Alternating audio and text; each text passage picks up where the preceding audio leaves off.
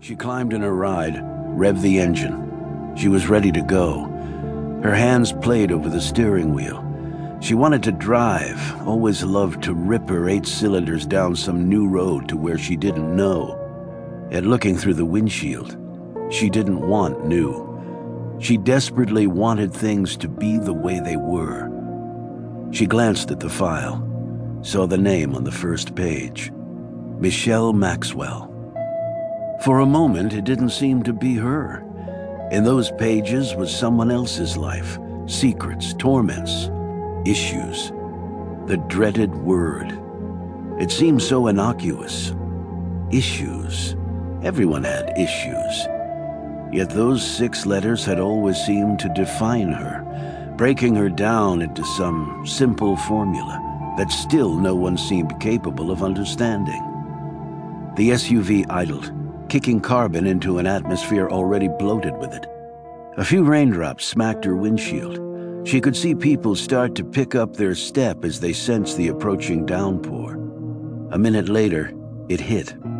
She felt the wind buffet her sturdy SUV. A spear of lightning was followed by a long burp of thunder.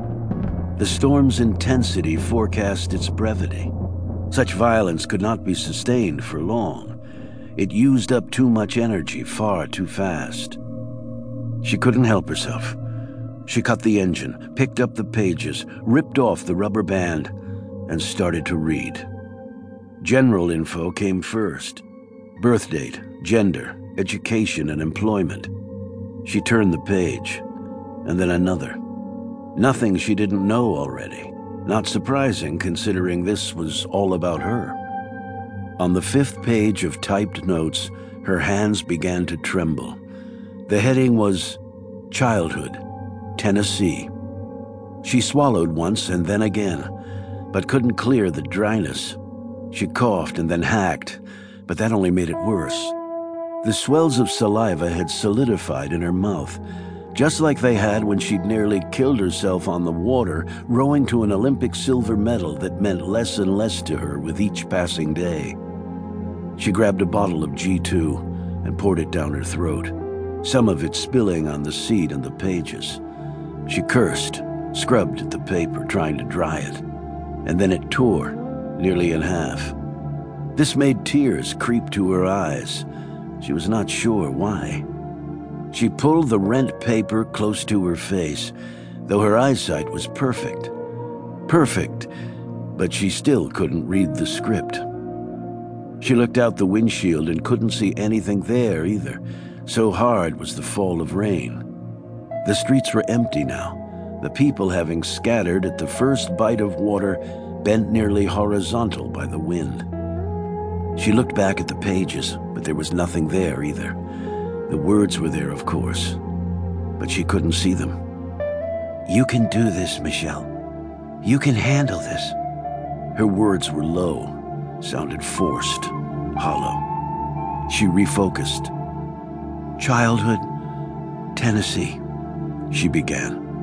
She was 6 years old again and living in Tennessee with her mother and father. Her dad was a police officer on the way up. Her mom was, well, her mom.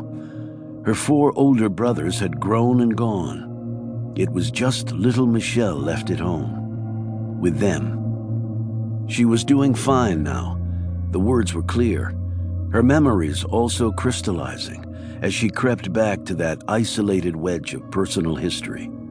When she turned the page and her gaze flickered over the date on the top, it was as though the lightning outside had somehow grounded right into her. A billion volts of pain, a shriek of anguish you could actually see and feel as it pierced her. She looked out the window. She didn't know why. The streets were still empty, the rain now racing to earth so hard the drops seemed to be connected, like trillions of strings of beads. Yet as she squinted through the downpour, she saw that the streets weren't empty. The tall man stood there. No umbrella, no overcoat. He was soaked right through.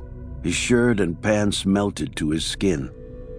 He stared at her, and she did the same right back. There was not fear or hatred or sympathy in his look as he